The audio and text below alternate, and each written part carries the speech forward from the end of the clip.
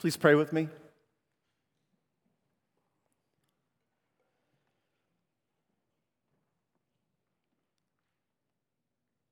Lord, we declare in song, in prayer, through the meditation of our hearts in this time, that we put ourselves below the authority of you. You are the way of life. You are the truth. You have come to set us free, even from ourselves. We submit to you in whatever it is you have to say. Speak. Your servants are listening. Amen.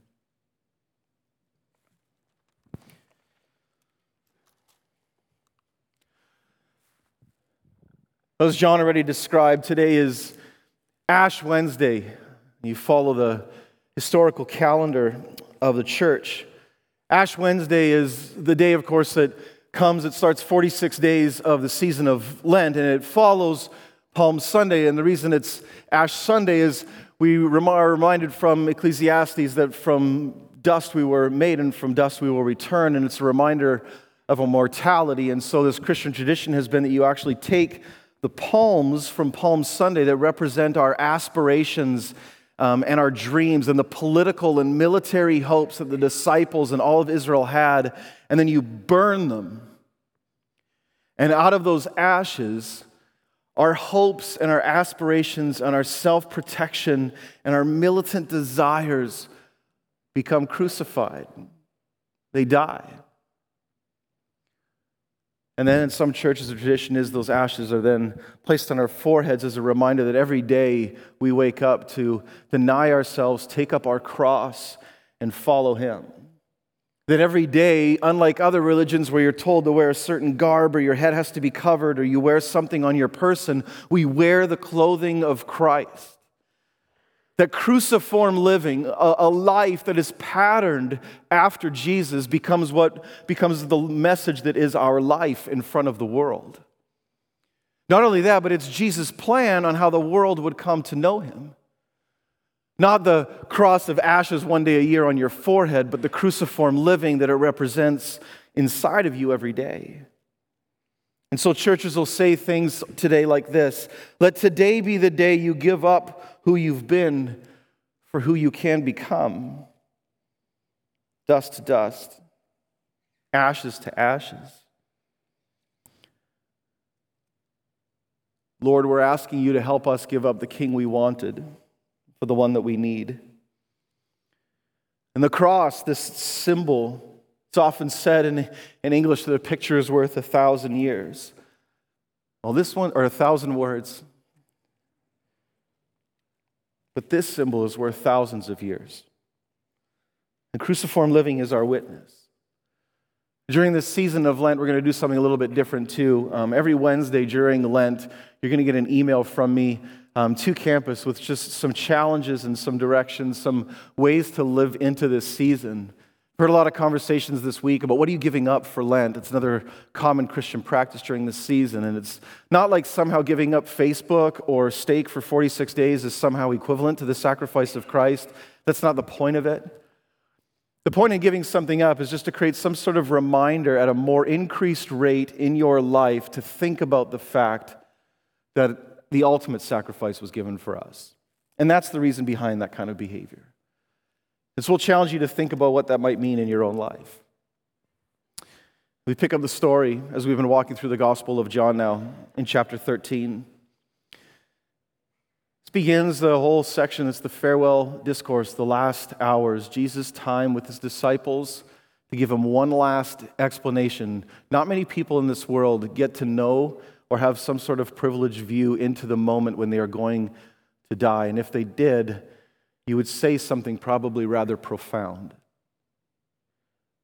Jesus, knowing what lay ahead, says these things and enters into this moment with his disciples. It was just before the Passover festival, and Jesus knew that the hour had come for him to leave this world and to go to the Father. And having loved his own who were in the world, he loved them to the end. The evening meal was in progress, and the devil had already prompted Judas, the son of Simon Iscariot, to betray Jesus. Jesus knew that the Father had put all things under his power, and that he had come from God and was returning to God. So he got up from the meal, took off his outer clothing, and wrapped a towel around his waist.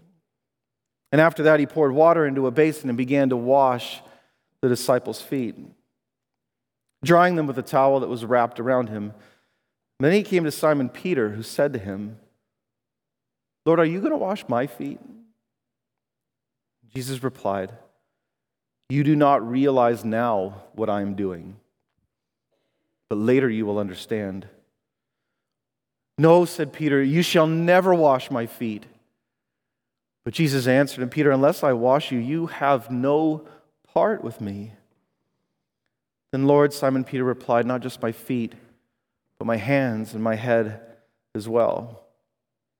And Jesus answered, "Those who have had a bath need only to wash their feet. Their whole body is clean, and you are clean, though not every one of you."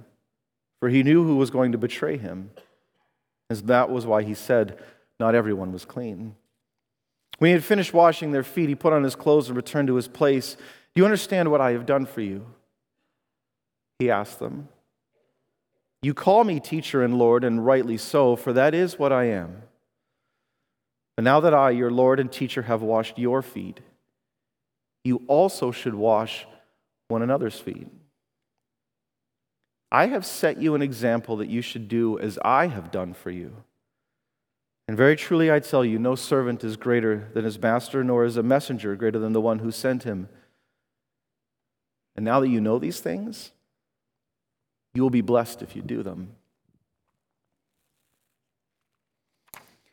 It was just before the Passover. We've seen throughout the Gospel of John that Jesus has this way of fulfilling all of the feasts, and the feasts become sort of this theme that John's woven through his Gospel.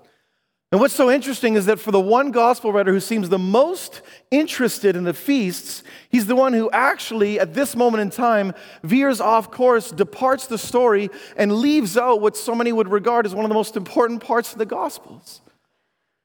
Have you ever noticed that in the Gospel of John? This is the moment now when the Lord's Supper occurs, but he doesn't tell it the same way that Matthew and Mark and Luke and the synoptics do. He goes a different direction. And he doesn't focus on that this cup is a new covenant in my blood, which is poured out for many for the forgiveness of sins. And he doesn't say, "This is my body, take and eat." And he doesn't do that. Instead, he focuses on something entirely different. And so you have to ask yourself in a moment like this, John, one of the disciples who would have been present in that moment, years later now writing the story, remembering the night when the Lord's Supper was instituted, one of the sacraments of the Christian faith, doesn't focus in on that because there was something that stood out in his mind that was even bigger than that.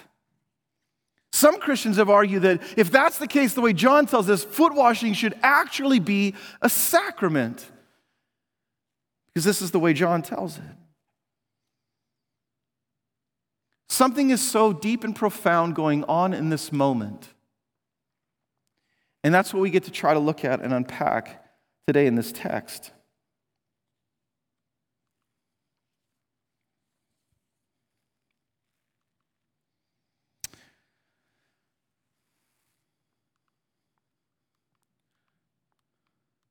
So I lost my place. One of the reasons some of the commentators suggest that this is so important is what happens in this line right here in the opening of verse 1. Having loved his own who were in the world, he loved them to the end. Some translations of the Bible said, and then he showed them the full extent of his love. So to the end, like to the nth degree, to the absolute end of love, to the full extent of his love, which sounds really interesting, and commentators have all this sort of debate going back and forth as I was reading through commentaries on this, saying, this is interesting because the crucifixion doesn't happen for 6 more chapters in the Gospel of John, so isn't it strange that here John would refer to this as the full extent of his love? He loved them to the end.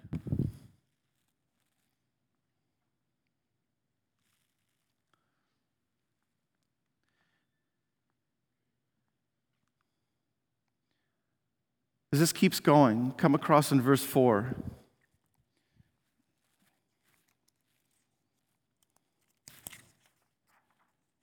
I'm sorry, you guys. My notes got messed up and I'm thrown off.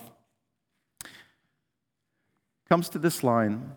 Jesus knew that the Father had put all things under his power and that he had come from God and was returning to God. So he got up from the meal. This might be like one of the most important so's in the Gospels, right? Like everything comes before. This is the reason why Jesus does this. This is the reason why he gets up. He knows the ending of the story. He knows the purpose for which he has come. And we already learn in the text that's come before this in chapter 12 where Jesus prays, not Father, save me from this hour, but it's for this hour that I have come, that he understands this is the intent and the purpose. So he got up from the meal, took off his outer clothing, and he pours water in a basin and begins to wash the disciples' feet. Now you have to understand, of course, that why the disciples would have all walked past this moment and never have thought to have done this for themselves. That even in a culture, right, where you come in and you would clean your feet because you live in a world where millions of people have come in, they all travel dusty roads because nothing is paved, and animals defecate all over the street because that's how you transport things in a world where you don't have cars, and feet walk and tread through the feces of animals and whatever dirt has been on the road, and many of them have traveled a great distance, and so you come into a world where you walk everywhere into the room, but it's considered so gross and so disgusting to wash somebody's feet that in the first century Israel, it was actually not appropriate for even a Jewish servant to wash somebody's feet because it would make them unclean. It was considered that gross and disgusting. So the disciples weren't like being rude in the moment by walking past the bowl that would have been there to find their seat at the table because they're waiting for somebody lower than them, maybe somebody even lower than a Jewish person in their own eyes that would come and serve them in that moment. And then Jesus gets up, and then the way the story is told, he takes off his clothing and he makes himself even physically look like a servant and then goes around and washes their feet. And as I thought about this week, I saw something in this text that I'd never seen before. Jesus doesn't skip Judas. It never says that he skips anybody in the room. It tells us that he knew what was about to happen. He knew the one who would betray him. And yet even there, in the front of his enemy, as love is showing its greatest extent, it is also being betrayed at the worst possible level, all in the same moment, all at the same table, all in the same room. And in that moment, the one who told us to love your enemies washes the feet of the one who betrays him.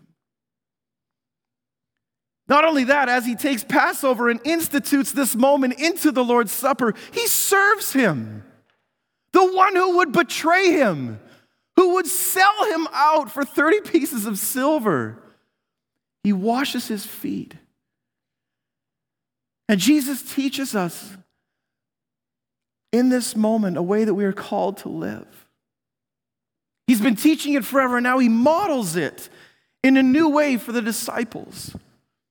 That the way that the world is going to be transformed is not a punch for a punch, and not my army for your army, and not my bomb for your bomb, but the hope for the transformation of all things is going to come when love wins by love serving. And what gets taught to us in this moment as this passage begins to develop before it turns into this challenge to now go and do likewise, is Jesus is challenging us to think about what that would mean. And of course, he comes to Simon Peter, who's always the one who argues with him. Peter argues with Jesus more than any other disciple. And this is not the last argument that Peter's going to have with him either. Even in the last chapter of the Gospel of John, on the other side of the resurrection, Peter is still arguing with Jesus. From chapter 21, Simon, son of John, do you love me more than these? Yes, Lord, you know that I love you. Jesus said, feed my lambs. Again, Jesus said, Simon, son of John, do you love me? He answered, yes, Lord, you know that I love you. And Jesus said, take care of my sheep. The third time he said to him, Simon, son of John, do you love me? And now Peter was hurt because Jesus asked him a third time, do you love me? He said, Lord, you know all things. You know that I love you. And Jesus said, feed my sheep. Jesus has been trying to get Peter and everyone else to follow him, be like me. And there's this ministry passing of baton basically saying, Peter, I need you to be like me. That sword that you pulled out to protect me, I need you to put it away. And the way that you wanted to protect me from, you need to put it away. And the way that even you use lies to protect yourself, standing by the fire as you warmed yourself watching me be beaten, I need you to put all that away. And I need you to follow me in the path of love and self-denial. So Peter's so opposed to this. Lord, are you going to wash my feet?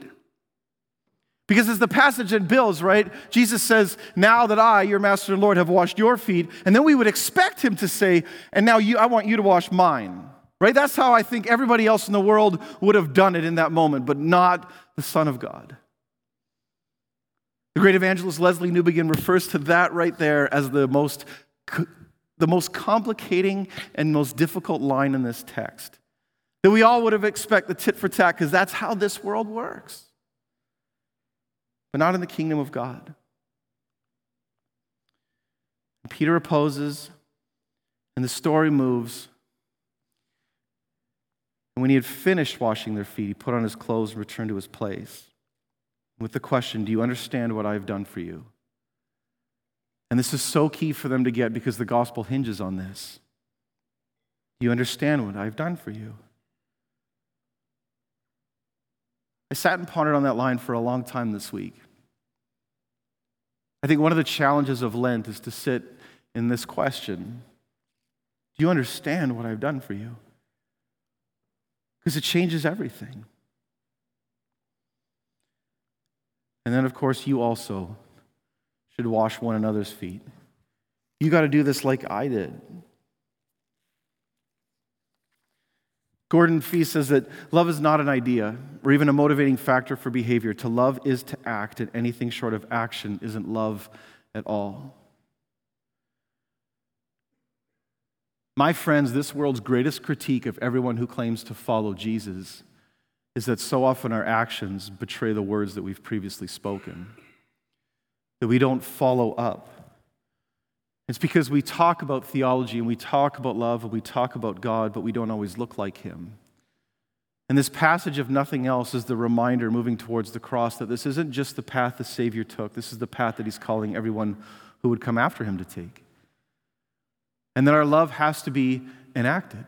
Our love has to be lived out. Any of you who are here for First Mondays and listen to Christina Edmondson talk about their definition of a neighbor, love has to be acted out to probably the person we least want it to be. As I thought about this part of the text this week, I thought, who are the people in the world right now that I can't stand the most? I was embarrassed how long that list was. People I'm fighting with, people I don't like, people who I think don't like me. And then I'm challenged by this. Because I'm realizing that as I read this text that to wash their feet is to wash the feet of Jesus. And to refuse to do so is to claim in my own way that I am better than Christ. If he would do that, for the greatest enemy of love exhibited in all time, the one who would sell out the Son of God, I must do this. I must learn how to wash the feet of the people that it's most difficult for me to be able to do in all the ways that that means. And so are you. I've set you an example. Another way to translate this word is pattern. Jesus is teaching apprentices how you're going to follow after him. And as the text moves towards the end, in verse 16, we finally get to this line. Very truly I tell you, no servant is greater than his master, nor is a messenger greater than the one who sent him. This is the only time in the Gospel of John that the word apostolos is used. He's referred to them as the disciples, he's referred to them as the 12, and only here, after he teaches them to wash one another's feet and wash the feet of their enemies, of the rest of the world, modeling that, only now are they ready to be the sent ones. Only now are they ready to be apostles and messengers for Jesus, understanding that that is the heart of the message itself. That is not a mistake that John chooses this moment. And Jesus chose this moment, and then John tells the story that here is what it means to be an apostle. And I'm intimidated by the last line in the text. Now that you know these things, you'll be blessed if you do them. There's a big old if in there. That our blessing in life, our ability to live into the flourishing, our ability to leverage the crucifixion, our ability to live into cruciform living, our ability to celebrate the resurrection will depend upon our ability to live into these things, to become the action of love that Jesus challenges us to be by washing one another's feet.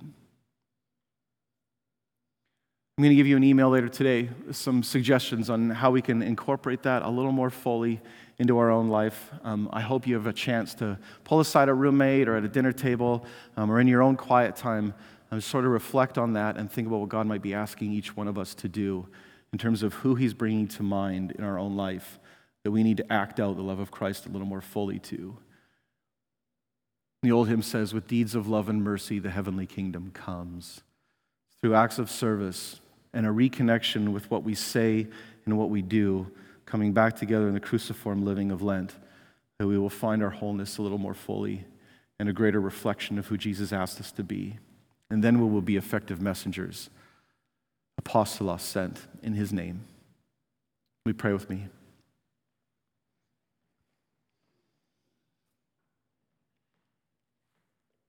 Father, we acknowledge and we admit that our failures are so many, that every single one of us here in our own ways have been a hypocrite. Every one of us in our own ways have believed that we are better than somebody else, or said or shown to the world around us. We think we're better than somebody, that somebody isn't worthy or deserving of our attention. God, you remind us that when we wash the feet of,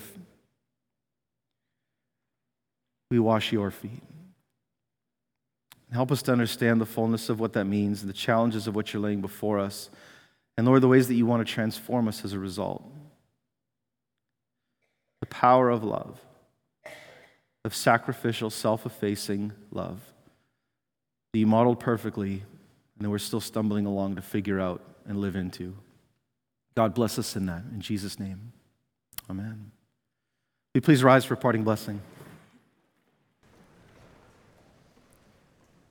Friends and brothers and sisters in Christ, we are called to deny ourselves, take up our cross, and follow Him. I pray that every day more and more your life would look like that, and that living into it you would experience the fullness of blessing that is yours in Christ Jesus. Have a beautiful day in love and service to your King and others. Amen.